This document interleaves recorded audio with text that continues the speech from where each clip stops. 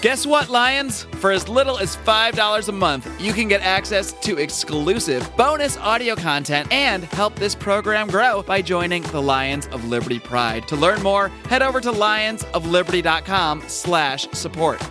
We have an opportunity to actually help North Korean people that are just like us, but they were born in North Korea. Welcome to the Lions of Liberty podcast. Here's your host, your guide, your shining beacon of liberty, Mark Claire.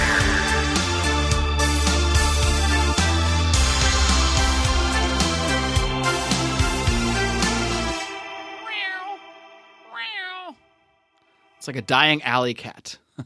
Welcome, my Liberty Kitties, back to another edition of Lions of Liberty. And I've got a really, really interesting interview for you coming today in today's episode, which is, if you're keeping track at home, the 321st episode of this program. That is significant to you because it means you can find today's show notes at the very easy to recall lionsofliberty.com/321. And man, I gotta say, we've been having a blast in the Lions of Liberty Pride lately. Did a whole big roundtable libertarians in living rooms drinking liquor / conspiracy corner mashup show last week with myself, Brian, Howie, and Rico. And boy, what a good time we had. We had so much fun. I gotta share it with the public a little bit. So I am gonna actually post a preview clip from that show after today's interview, so be sure to stay tuned for that. But I did a special bonus segment with Remzo Martinez talking Thor Ragnarok and some nerdy comics talk. I have a bonus segment from Mike Brancatelli's show, Mikeadelic, that went up last week, as well as a new Degenerate Gamblers. I think there was like 4 or 5 different Pride bonuses last week, so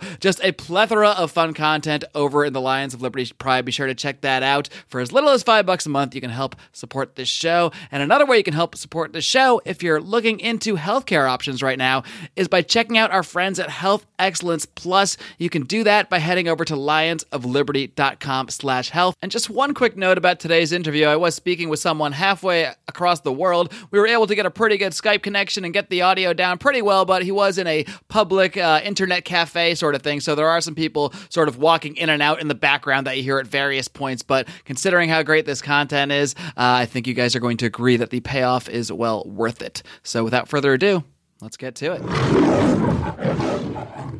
My guest today is the Director of Research and Strategy for Liberty in North Korea, an organization dedicated to rescuing and working with North Korean refugees. I'm so pleased to welcome Sokeel Park. Sokeel, are you ready to roar?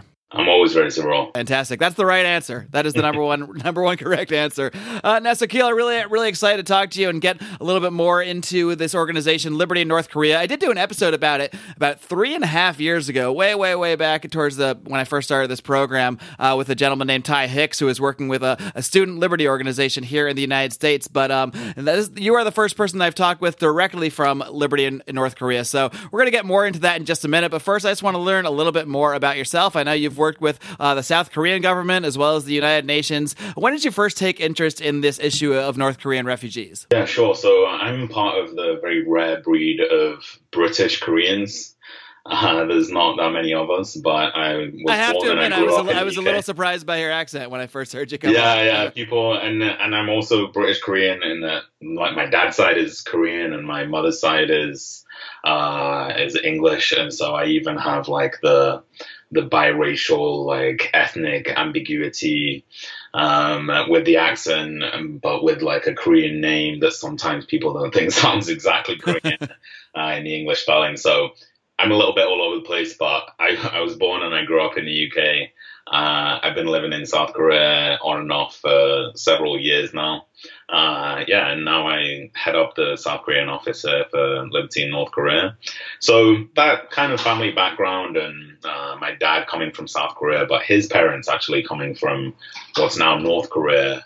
I think that was my first in to the North Korean issue. But the more I learned, and I was interested in international affairs and so on, the more I realized that North Korea is just so unique. It's so extreme at one end of the scale and so many different things. There's so many interesting aspects, whether it's the politics and security that gets a lot of attention, or the human rights, the humanitarian aspects, the history, the culture, the domestic politics in North Korea. It's just a really fascinating place.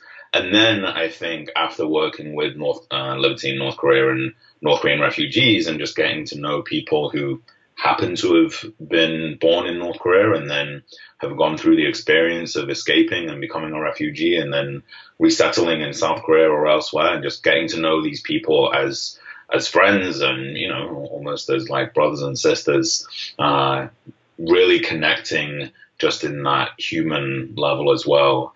Has really tied me into the issue a lot stronger, I think. I'm kind of curious, growing up in South Korea, what are you sort of taught in schools about North Korea, about the history of that conflict? Obviously, in North Korea, they learn a very one-sided version of it. And, no matter where you are, what version of history you learn, it's always going to be skewed a little bit. But I'm kind of curious how North Korea is portrayed in the context of the history of Korea and now South Korea. I mean, there's definitely differences there through generations. In earlier generations, you know, as you could expect, after the Korean War, so in the mid to late 50s, 60s, 70s, and also when South Korea was also not a democratic country, the education here and especially education around North Korea was more politicized and featured more propaganda and more of a kind of, you know, nationalistic view of history and so on. I think that in general, it's got a little bit better since then. And I'm not sure exactly what the kids are taught these days, but, you know, they don't actually focus a lot of their curriculum on North Korea and that kind of history. There is some focus on the idea of reunification. And so, you know, the South Korean government kind of has a mandate to push for the ideal of reunification between South Korea and North Korea. They do that through the education system as well. And so, for instance, one of the things that, you know, all South Korean kids go through in elementary school and in high school is these kind of like competitions to draw posters, for instance, espousing the ideal of reunification. And it's like the equivalent in a lot of Western countries where it might be like fire safety, you know, posters and those kind of things that you draw. But here it's like reunification posters. And it's, you know, it's pretty kind of surface level and maybe even superficial. And in fact, young South Koreans today are not that interested in the idea of unification, and also not that interested or, you know, even aware in any kind of deep way of North Korea and what's happening inside there. That's really fascinating to me about how they have contests in school of children sort of like making drawings about unification. And I mean, just that idea on the surface without digging into it too deeply. If you just told me like, oh, there's a country where school children are taught to draw a poster up based on unifying the country around some sort of, you know, political scheme, I would think, oh, that sounds like something that might happen in, say, North Korea or somewhere like that. It's really just interesting. You know, the perspective you get, because, you know, obviously I've seen several documentaries about North Korean propaganda and we just take it all as bad, and we probably should, but you know, there's propaganda, I suppose, on all sides of these things. Yeah, for sure. And, you know, a lot of countries, one way or another, whether it's politically driven or just kind of more socially and culturally driven, they have, you know, everybody has their own history that they emphasize and so on. And South Korea is no different. Maybe, you know, there's an added kind of political aspect where there is kind of an official national ideology that comes from, you know, in my view, it comes from an ethno-nationalism, frankly, that Korea should be one country. You know, this division is artificial. It's, you know, it shouldn't be kind of sustained into the future. The natural state is that one Korean people, quote unquote, would live in one country governed by one government. And, you know, basically that would be the sole government. And so it would be a takeover of the whole peninsula by South Korea. That is the official, you know, kind of narrative, the official ideology, if you like. The amount that people actually buy into it and think about it and those kind of things varies a lot. And yeah, there's a lot of evidence that basically South Korean kids these days, they're not as interested overall. So it's more like an ideal that maybe a lot of politicians may formally hold in some way, but the average man on the street isn't necessarily walking around thinking, oh, I just can't wait until we unify Korea again. Exactly. And again, the generation that remembers Korea as one country, so before 1945, that generation is dying out. And even the generation that has a memory of living through the Korean War, you have to be, into your 70s at this point. And so basically, especially younger people, they've grown up with North Korea as just a very different place, very different society and country that they're also totally isolated from, right? Even much more so than East and West Germany were ever isolated from each other. A lot of West German school children and so on visited East Germany. There was contact between families. There wasn't this level of mutual self-isolation. Of course, East and West Germany also never fought a war against each other, so the relationship was very different. Between North and South Korea, it is the most, it's the most divided border in the world. There's no traffic going back and forth. There's no phone calls. There's only at a certain, a very specific government level is there any kind of contact. And so it becomes just a very far away and very foreign place for South Koreans who don't have any memory of anything any different. So that's the situation here. South Korea is effectively an island. And you can very easily fly to other countries, but North Korea is just off limits, and people don't really speak or really think about it that much. It's really fascinating. I mean, it's almost like even though we're an ocean away from North Korea, to many South Koreans, it sounds like North Korea may as well be as far away as it is from the United States. Yeah, exactly. And it's, every now and then I'll go up to the demilitarized zone or the coastal areas where you're actually really close to North Korea, and you can look across the water and see North Koreans living out their lives, working in the fields on the other side. And it's really surreal. It's really strange that you can see people and they're that close, and yet they may as well be a million miles away.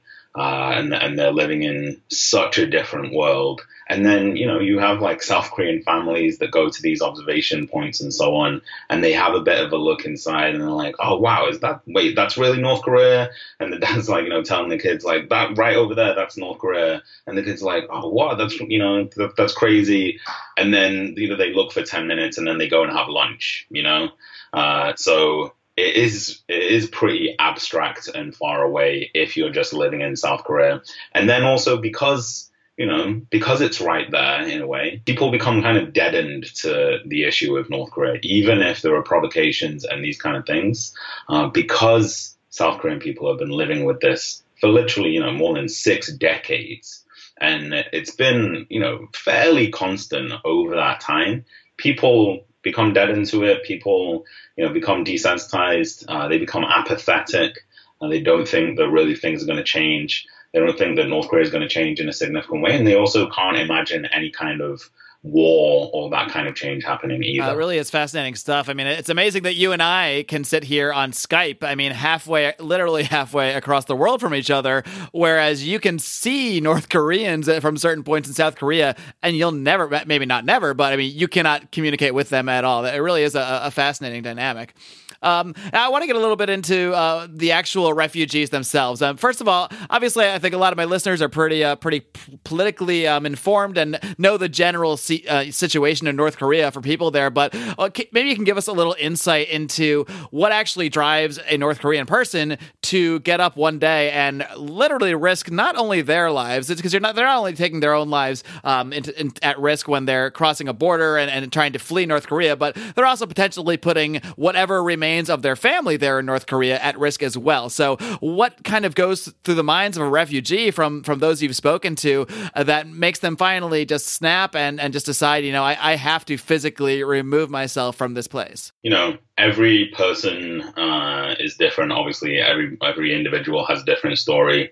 It's kind of like, immigrating or becoming a refugee from any country and going to any other country.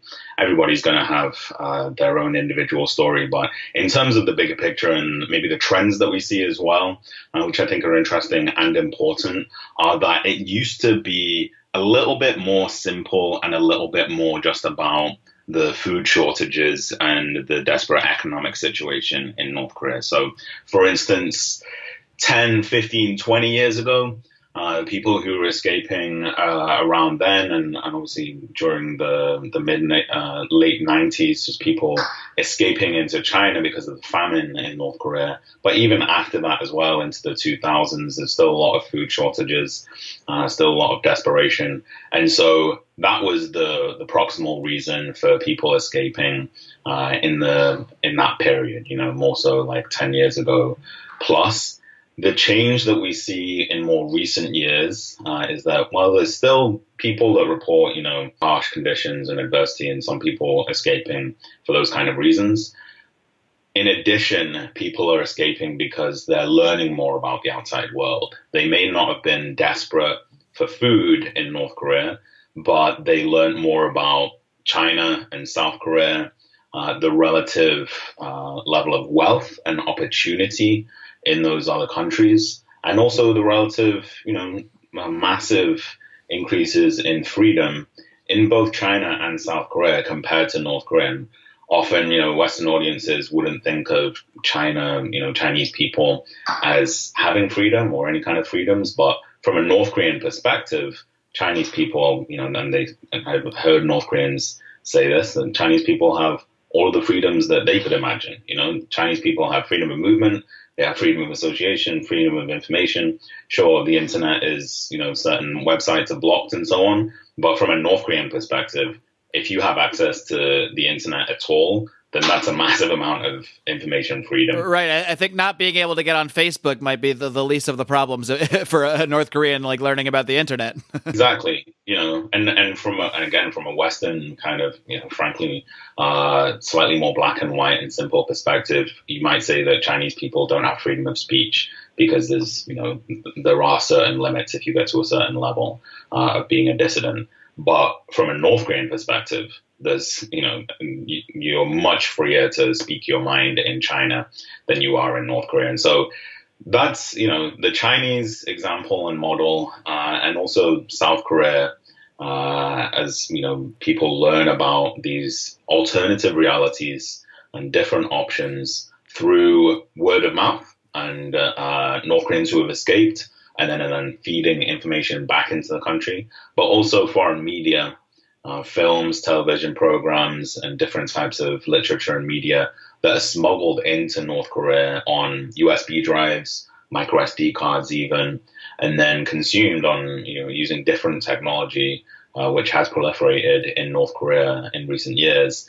And so as North Korean people inside the country learn more about the outside world, learn more about their relative backwardness, the constraints on their life compared to what it could be in the outside, more people are escaping for that kind of reason. So broadly speaking, that's more of a political type of factor. And so there's a shift from economics to politics if we take those terms broadly. Absolutely. I mean, that seems to me to be a very significant change from people for, 50 years or so, almost only leaving North Korea due to literal survival and not being able to get food that in their mouth. Whereas now you're actually seeing people that are making more of a conscious decision based on what they're learning about the rest of the world around them. I'm kind of curious a little bit more about how they're getting, this media. I mean, you say that it's being smuggled into North Korea on hard drives and DVDs and that sort of thing. But who is doing the smuggling? Like who is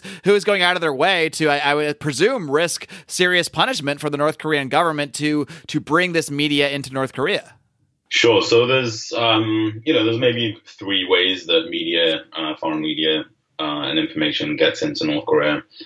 The first way, and in some ways the most, maybe the most significant in terms of quantity, is just organic trade happening on supply and demand logic, where there's a demand for foreign media in North Korea.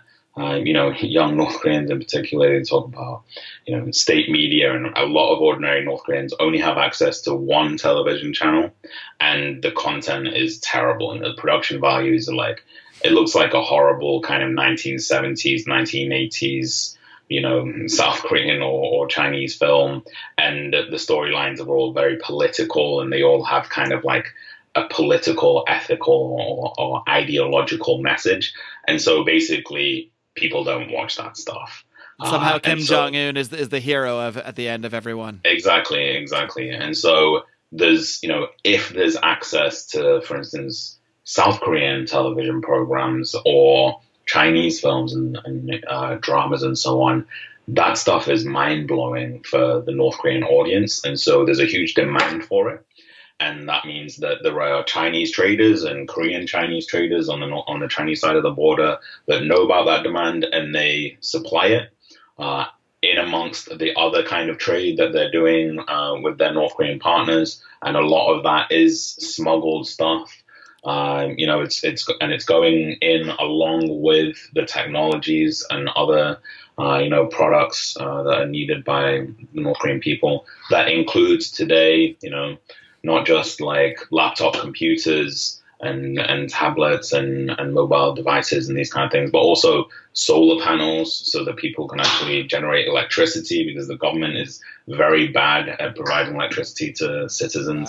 Wow. And so all sorts of stuff is going in just according to market demand. But also there are people intentionally and strategically curating and even creating some content to go into North Korea, and then they, for instance, may pay smugglers or provide it to smugglers so that it gets into the country. And then the other thing is just through the airwaves, right? There's still foreign radio broadcasts that are being sent into North Korea, and in a lot of countries today, maybe we the importance of radio has gone down, but in North Korea, it's still the only way to access real-time foreign news and information across the whole country.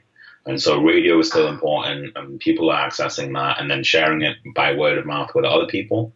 And then there's also television signal that's accessible in certain parts of the country, depending on the geography, and if you're close enough, or if you kind of have a bit of a line of sight to South Korea or China, and you have a television set that can pick that up. I was wondering, what are some of the biggest challenges for a North Korean looking to escape? Obviously, I mean, I think just making that decision itself is probably just a huge emotional, personal challenge for someone, knowing the great risk that there is. But maybe you could detail more some of the actual physical challenges that they literally have to meet along the way, whether it's crossing the border into China. But I mean, as I've learned from you guys, I know you had a great video out called "Sleep Well, My Baby," and we'll link to that in the show notes of the show. But that sort of details a refugee from North Korea who's found herself in China, and I don't want to say things got worse, because it was probably pretty bad before, but now she finds herself basically sold to this man in China who's abusing her and raping her, and that's the situation that many North Korean refugees do find themselves in. They find themselves leaving North Korea, leaving a horrible situation, but often finding themselves in a different horrible situation. Yeah, sure. And, maybe for listeners, if we just zoom out for a second, North Korea does border on 3 countries. So obviously it borders on South Korea. It also borders on China to the north, and it borders on Russia, just a tiny sliver of border all the way on the east coast, the northeast part of North Korea. In terms of going from North Korea to South Korea, obviously, if that was easier, then I'm sure that a lot of people would try it, but it's almost impossible because the demilitarized zone between North and South Korea it's not a demilitarized zone, right? There's a massive amount of militarization on both sides of that border. And so roughly every year, there's one frontline North Korean soldier that actually defects directly across the demilitarized zone. It's very risky. They can be shot by the North Korean side if they desert their post and try and get to South Korea. They could get, blown up on a landmine. It's extremely risky, but about one person a year does actually make that incredible and frankly a little bit crazy journey. And then a handful of people come through the sea, typically over the West Sea. There have even been people that have swum from North Korea to South Korea, and people coming in, kind of rafts and boats and those kind of things. That is also extremely risky and extremely difficult to even, procure a boat and then try and get to South Korea through the sea border there. And so it only leaves the northern border. The border with Russia is almost irrelevant. It's very small, and it's not actually that good if you're a North Korean refugee and you're in Russia, because there's not a clear route out of Russia to then get to South Korea. The Russian authorities also not guaranteed to be friendly towards North Korea. Probably a little bit more difficult to fit in there as a North Korean showing up in Russia as well. Yeah, sure. And it's also, you're talking about the far east of Russia, and it's a far way even to get to Vladivostok. There's, it's very desolate, so it's not a good place for a refugee. So it basically leaves China, and so thousands of people probably are trying to escape into China each year. And over the previous 5 years or so, roughly 1,500, 1,400 North Koreans have made it to South Korea per year. An unknown number of people will be arrested in China, or will fail in their attempt to escape North Korea and then come through. And in terms of the dangers that you face, even backing up, if you're not from the border region itself, it's difficult to even get to the border region. You might have to pay bribes. You might have to have connections to go from an interior province in North Korea to the border. So that's one of the reasons why actually so many of the North Koreans who do escape and make it all the way here to South Korea are from towns that are literally on the border or near the border with China. It's then it's not a massively strongly guarded border between North Korea and China. It's quite long, but there are border fences. There are border guards. The North Korean side does have guard posts with soldiers, that can potentially shoot people that are trying to escape.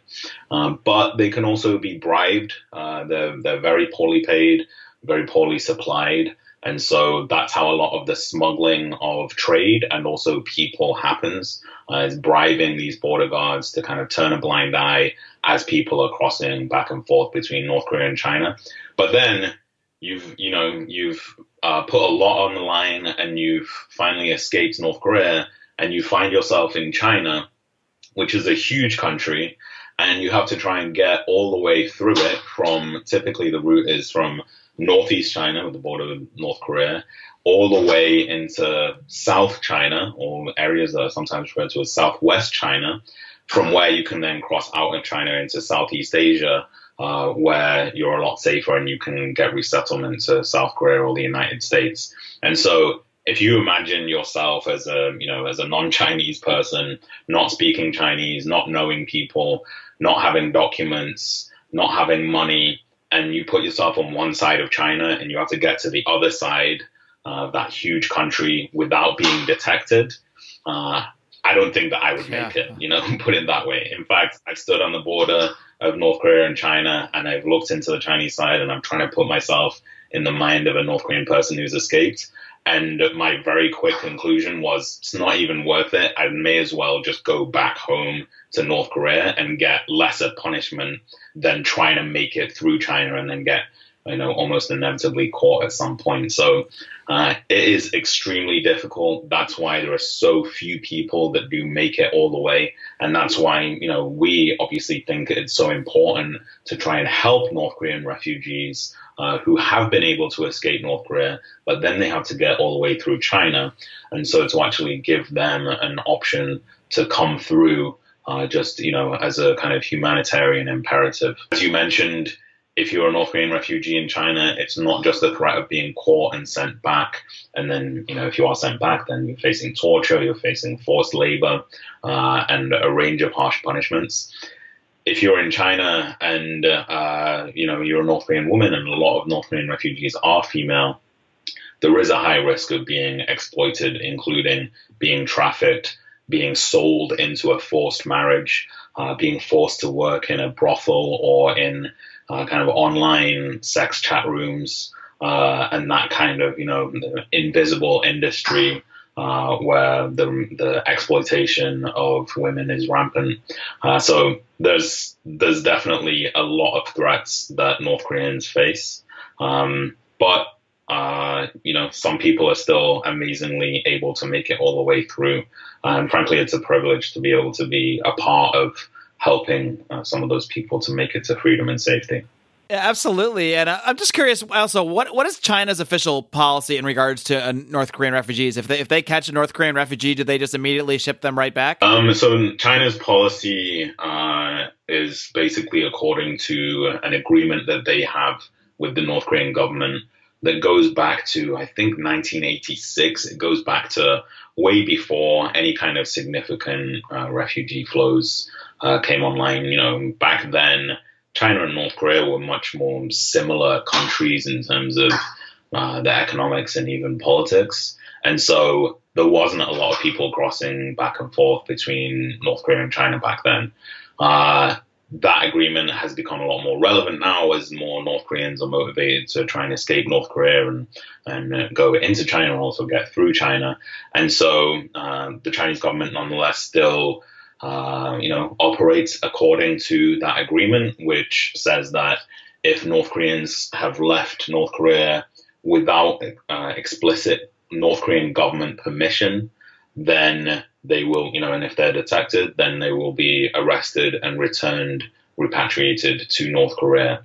And so, North Korea is still a country where if you want to leave the country, you have to get official government permission in order to do that. I can't imagine that permission is granted very often. Right. And, it's, there's obviously permission available to diplomats and North Korean elites and people that are trying to make money for the North Korean government and traders and these kind of people. And then some of the people who are going overseas to work, and then a lot of their money, their pay gets remitted to the North Korean government as well. I'm kind of curious, Sokeel, just to interrupt you for a second. Do you ever see defections from any of those higher level people in the North Korean government who do actually get sent on diplomatic missions or sent to, make trade deals? Do we ever see people like that saying, hey, I may be living a high life in North Korea for a North Korean, but I can see what's going on here, and maybe it's better for me to just take off? Do we ever see a refugee, I guess, maybe they're not referred to that level of things, but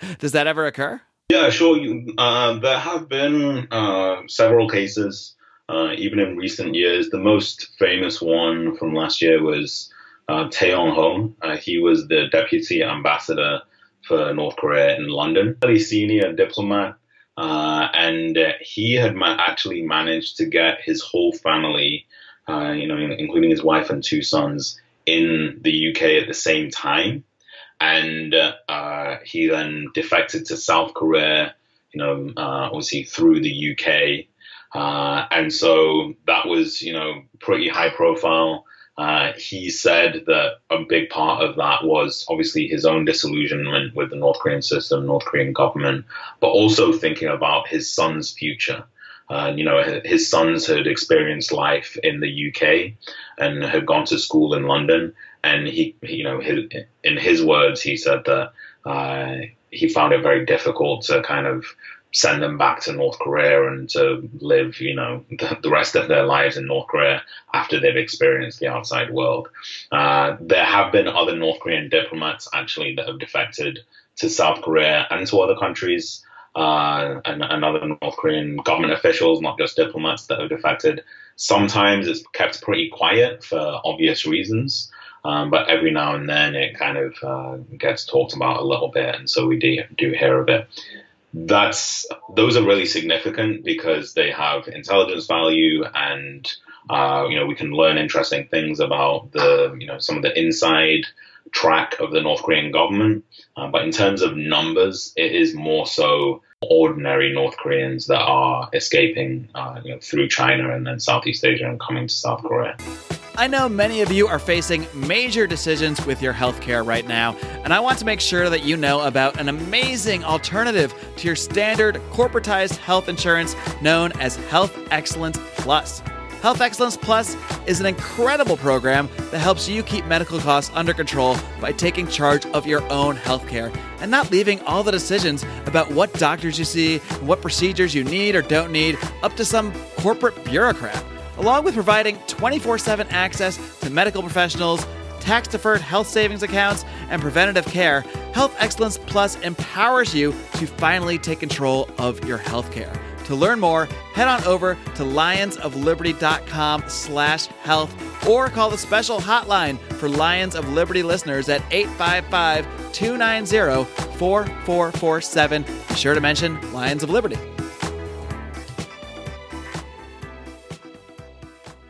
So let's talk a little bit more about where your organization, Liberty in North Korea, comes into things. How do you end up actually hooking up with these refugees, and what is the process for ensuring that they do get safe passage from China back to South Korea?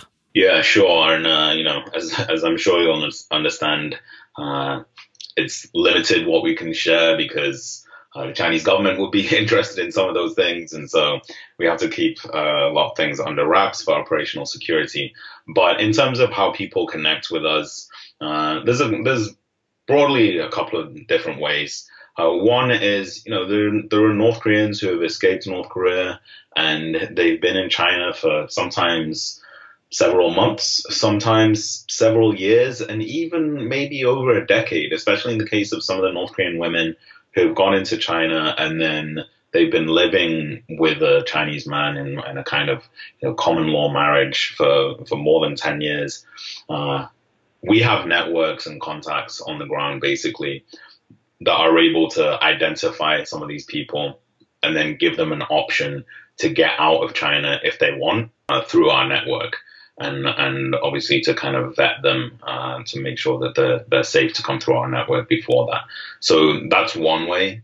And that does end up bringing through, again, people that have just left North Korea and also people that have left North Korea many years ago. And the other way is often through defectors who have already come to South Korea and they have family members still in North Korea and they're staying in contact some of the time. And they may even be speaking directly on the phone. This is possible if you're in North Korea in the border region close to China and you have a Chinese mobile phone that has been smuggled into the country and you're in range of the Chinese mobile phone network.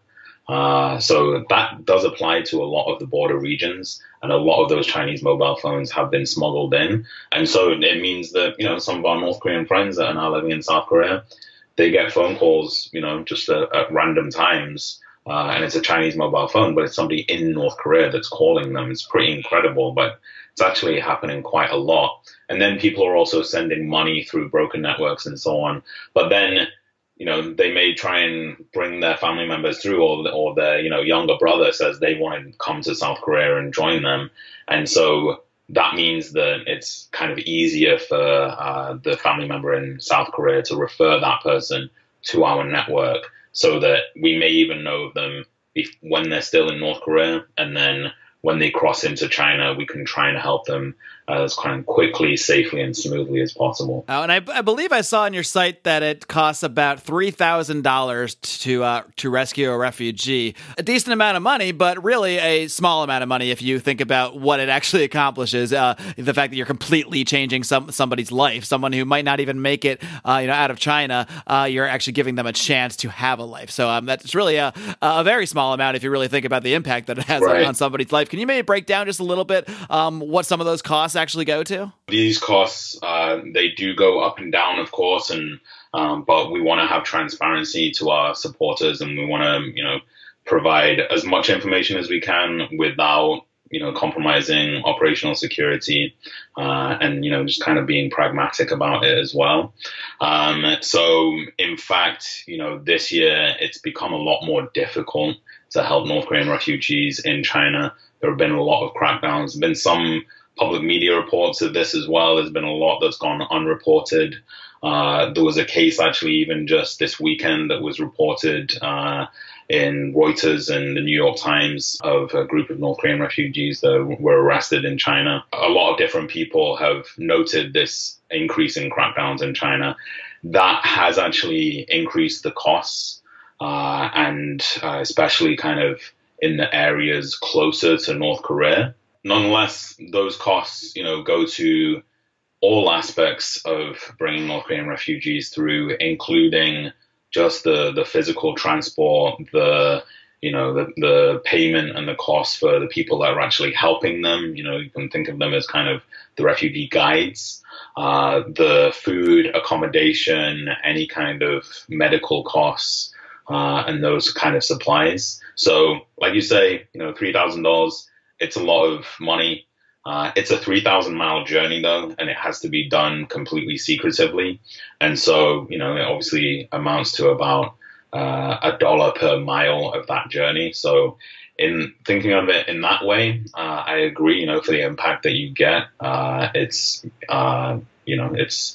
a lot that can be gotten out of that kind of contribution. And then I would also add that there is all of this humanitarian value to helping North Korean refugees, but we also actually think that there's a really important strategic value to helping North Korean refugees because, at the end of the day, we're not just about trying to help North Korean refugees. We don't want to drain the country of people and kind of quote unquote solve North Korea by just emptying the country of population. Yeah, you're not trying to just pull everybody out so it's just Kim Jong-un and two of his best friends left. You want to actually change things. We want to see that system, which is horribly repressive and closed and stifles the North Korean people's human potential. We want to see that system change, and we want to see it open up, and we want to see North Korean people be able to live good lives and fulfill their potential in their homeland. And we think that will inevitably happen in the future. And in a lot of ways, that change and opening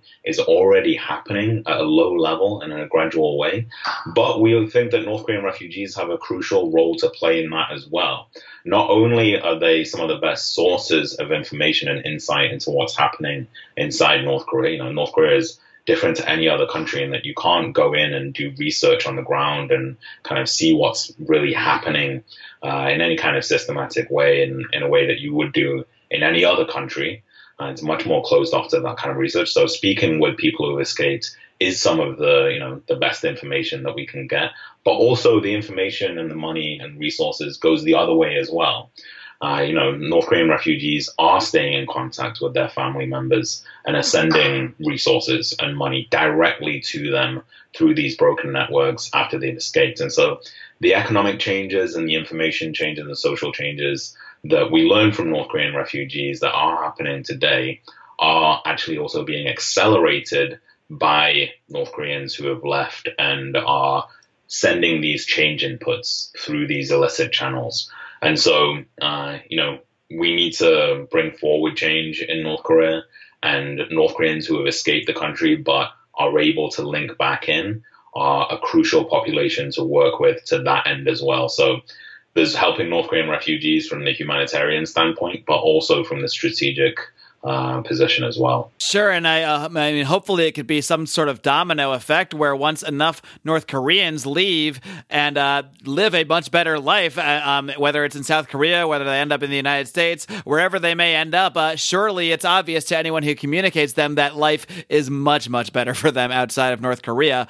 And hopefully, with enough information and enough of that back and forth, it can actually start to change the hearts and minds of the people over time, as opposed to just that sort of initial reaction of we have to get out of here, and then hopefully it can just be a kind of thing where people do actually change their point of view and really change the culture of North Korea, because ultimately that's the only way these things are going to change. The reason Kim Jong-un can stay in power, obviously there's a certain amount of force that is used, but at the end of the day, the people that are in North Korea far outnumber the people that that are running the country. I mean, if the entire population sort of awakened to things, they certainly could physically overwhelm and change their situation immediately. So I think changing their point of view, it's one thing to be watching movies and TV shows that are getting smuggled in there, but obviously it has a much greater impact if they're able to make a phone call, which is mind-blowing to me, and I hadn't heard about that, to a phone call to a family member who is actually physically in South Korea. I mean, that's got to just be a totally mind-blowing experience. Yeah, absolutely. And, I think bigger picture here, there's so much focus on North Korea, especially this year. And with the Trump administration, it's gone up another level. But all of that focus pretty much is going on national security and, North Korea's nuclear weapons program and missiles and the mutual threat rhetoric and those kind of things. Now, international security is important, definitely. But in a really significant way, if we look at this as a kind of holistic situation, if we focus a lot on that, then we're kind of playing to the North Korean government's game. We're playing on North Korean government territory. That's how they want to define the relationship. That's what they want us to pay attention to. And that is in a lot of ways where they're strong as well. On the hard kind of military security, stalemate, standoff, and all these kind of things. But it's this low level, quieter, economic, social, cultural, information, all of these kind of things. The United States, South Korea, basically the rest of the world is so much stronger than the North Korean government on economics, on culture, on information, on media, and all of these things. And yet we don't take advantage of that kind of unique capability that this side has, so to speak.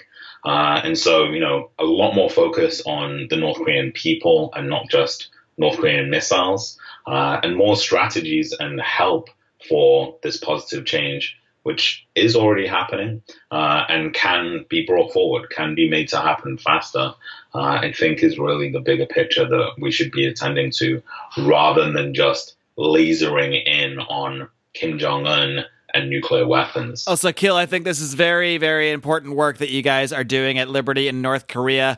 Like you said, not just for the person-by-person humanitarian aspect, but for the potential to really change things in the longer term. And so I really appreciate the work you all are doing. So Sokeel, if you wouldn't mind, just give everybody a quick run-through of all the ways they can find your organization, Liberty in North Korea, and how they can reach out and help. The first place, absolutely, is our website. That's libertyinnorthkorea.org, libertyinnorthkorea.org.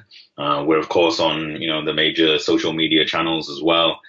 Give us a follow on Facebook and Twitter to stay up to date with our activities and the media that we put out, and interviews with North Korean refugees and those kind of things, if you're interested in learning more about North Korean refugees and the issue more broadly, and also helping as well. We have a campaign right now that's at refugeerescues.org, refugeerescues.org.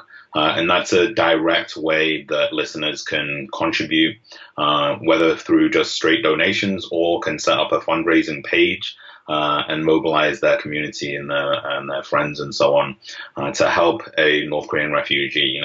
The issue of North Korea often feels very impossible, feels very distant, but at the end of the day, it may be a cliche, it may be cheesy, but it's about people and it's about individual people. And we have an opportunity to actually help North Korean people that are just like us, but they were born in North Korea. And so, we couldn't do any of this kind of work without our community of supporters around the world. And so we absolutely appreciate it. Again, it's a privilege to be able to do this kind of work.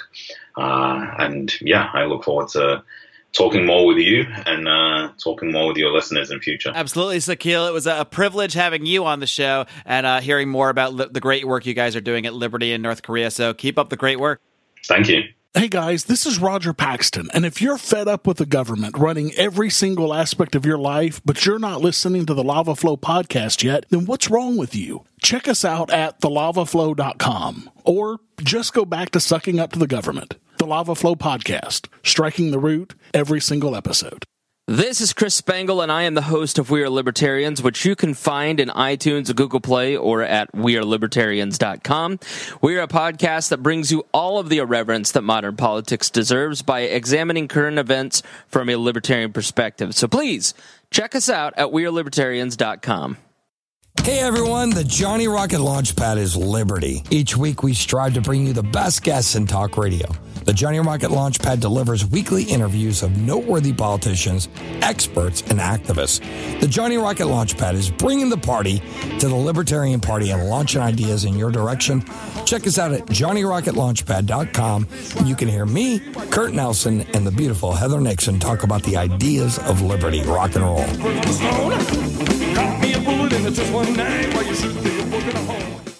All right, friends, I hope you enjoyed my conversation today with Sokeel Park of Liberty in North Korea. This is absolutely an organization worth looking into, worth discussing with your friends and family. This is should be very nonpartisan. This shouldn't be too controversial a subject to bring up, because I think in the case of North Korea, it's about the most extreme example of statism we could ever imagine. We might like to shout about taxation being theft and that sort of thing to our friends and family, but that doesn't always work. But most people should at least be able to agree, despite their political biases, that what's going on in North Korea is absolutely terrible, absolutely unacceptable, and helping people in the way that liberty in North Korea really has a two-pronged effect, as Sokeel discussed. Not only are you helping someone, which is a wonderful thing, but you're hopefully potentially laying the seeds for that country itself to actually undergo some change as people start to realize that there is a world outside of North Korea and that people are generally much better off not living under the thumb of Kim Jong-un. So I really do encourage you again to check into Liberty in North Korea, a fantastic organization, almost as fantastic as the podcast that we produced in the Lions of Liberty Pride. Now, I kid. They're doing very important work. We're just having some fun and spreading the ideas of liberty. But I do, as I mentioned at the beginning of the show, want to give you a quick little preview clip of the crazy fun bonus show we just did in the Pride. We talked about all sorts of things, from the JFK documents to a lot of the news coming out about Vegas, some crazy Reddit conspiracies about possible Saudi Arabia tie-ins, and we also touched on the Texas shooting, which of course you're going to hear about right now in this clip. The church shooter recently, before they announced his name, they scrubbed his Facebook shit. Really? Yeah. Who's that? I heard it was all like atheist stuff, like anti-God stuff. Yeah. People got some snaps beforehand, but they want to act like took it all down. They want the narrative that it's the presence of the gun that causes these crimes. So I think any kind of motive they don't even want. I don't even know if it's politically motivated. They just don't want. Oh, motive was God. Well, he hates religious people. Well, that doesn't sound like a good motive. They managed to keep that. This is the worst narrative ever. This is the worst narrative ever. An atheist came in and shot Christians with illegally gotten guns, and then he was taken down by an law-abiding NRA member with like a concealed carry permit. It really is the ultimate anti-left narrative. It has every element that really says that this is. I couldn't believe this shit. I heard people at work, because I work with some fucking psycho idiots, and I love them all. But I mean, it's really only a couple people that are really extremes. Some people are just kind of like they're nodding their head to go along with it, but they're just like don't really care as much. One person in particular was actually like mocking the people that. That tracked down the guy and shot the guy and like stopped him. Like, oh, these Texas hicks, they're like just like going after a guy like they're the cops or something. Like, oh, so they should have not gone after him? They should have just allowed him to leave? Like, this is psychotic thinking. Absolutely psychotic thinking. Only these magical people with badges should be allowed to go stop someone. Who knows where he's going? He might just be going to his truck to get more guns or more ammo. You don't know he's fleeing the scene. Even if he is fleeing the scene, you stop someone that just shot 20 people. That's a thing you should do if you can. Yes. Man, I've got a concealed carry permit. I never carried concealed. All this shit happening, though, people are going crazy. Like, the left is insane. I'm thinking about actually starting to carry a lot when I'm somewhere where it's legal. Yeah, like Michigan. Like here in Virginia, it's not legal to carry in church or like a school or a government building or. Well, all the places Howie likes to pick up chicks. Well, I also can't carry it at my office, but we do have armed guards with like assault rifles and dogs. So Yeah, I'm all you're right probably there. And you can't Saying go. they have the monopoly on violence there. You can't drink when you're concealing or carrying, right? Oh yeah, there's that too. Bars That's is why you another never place. conceal carry. So that never not eliminates drinking. 90% of your day. What about hard drugs? Like, I don't even know Bars. when I could. And that was just a taste of the latest bonus show that we've posted for our wonderful, wonderful patrons in the Lions of Liberty Pride. There are all sorts of different levels you can pledge at. We actually just introduced a $100 a month pledge level, which sounds like a lot of money, and it is. But if you are advertising a product or a podcast or a blog, this level actually lets you advertise on this podcast one episode per week at a tremendous value, considering the number of people this program reaches. It is a really great deal if you do have something out there to advertise and want to support this show at the same time. Of course, there's a lot of lower tiers, $25 a month. You get to hop on our monthly conference call where we talk about the show, take advice from you guys, bounce back some ideas, and really just have a good old time. You also get a huge, huge discount, 30% off all of our merchandise at our store over at lionsofliberty.store. At $10 a month, you just get a free t-shirt, and at $5 a month, you don't get really anything free, but you do get a small discount at the store, and of course, tons and tons of exclusive audio content. Like I said, I think we had 5 different pieces of audio drop last week. We're doing Conspiracy Corners, we're doing Bonus Is It a Crime, bonus segments with guests like Tom Woods, Julie Borowski, Scott Horton, Dave Smith, really having a blast in there, and we're raising the funds to pay for what we're doing here and growing this show, putting the money back in, which we're going to be doing with some big ad campaigns pretty soon here, thanks to your guys' contributions. So please do check that out at lionsofliberty.com/support. Please do check out all the programming we do here at Lions of Liberty. Of course, we have 3 programs a week, starting with this show, the flagship Lions of Liberty podcast, every single Monday with me, and Brian McWilliams every single Wednesday brings you into electric Liberty Land for your weekly shot of comedy, culture, and liberty. And of course, John Odermatt wraps things up every Friday with his look at the broken criminal justice system, approaching episode 100, I should say. And I know he's got some really big plans for that one, so be sure to hit that subscribe button. You don't want to miss episode 100 of Felony Friday. It's going to be huge. You don't want to miss anything. All you got to do is hit that subscribe button on iTunes, in Stitcher, and while you're there, leave us a 5-star rating and a great review. That really, really helps us grow this show at no cost to yourself. Friends, it's been a blast. Until next time, live long and live free.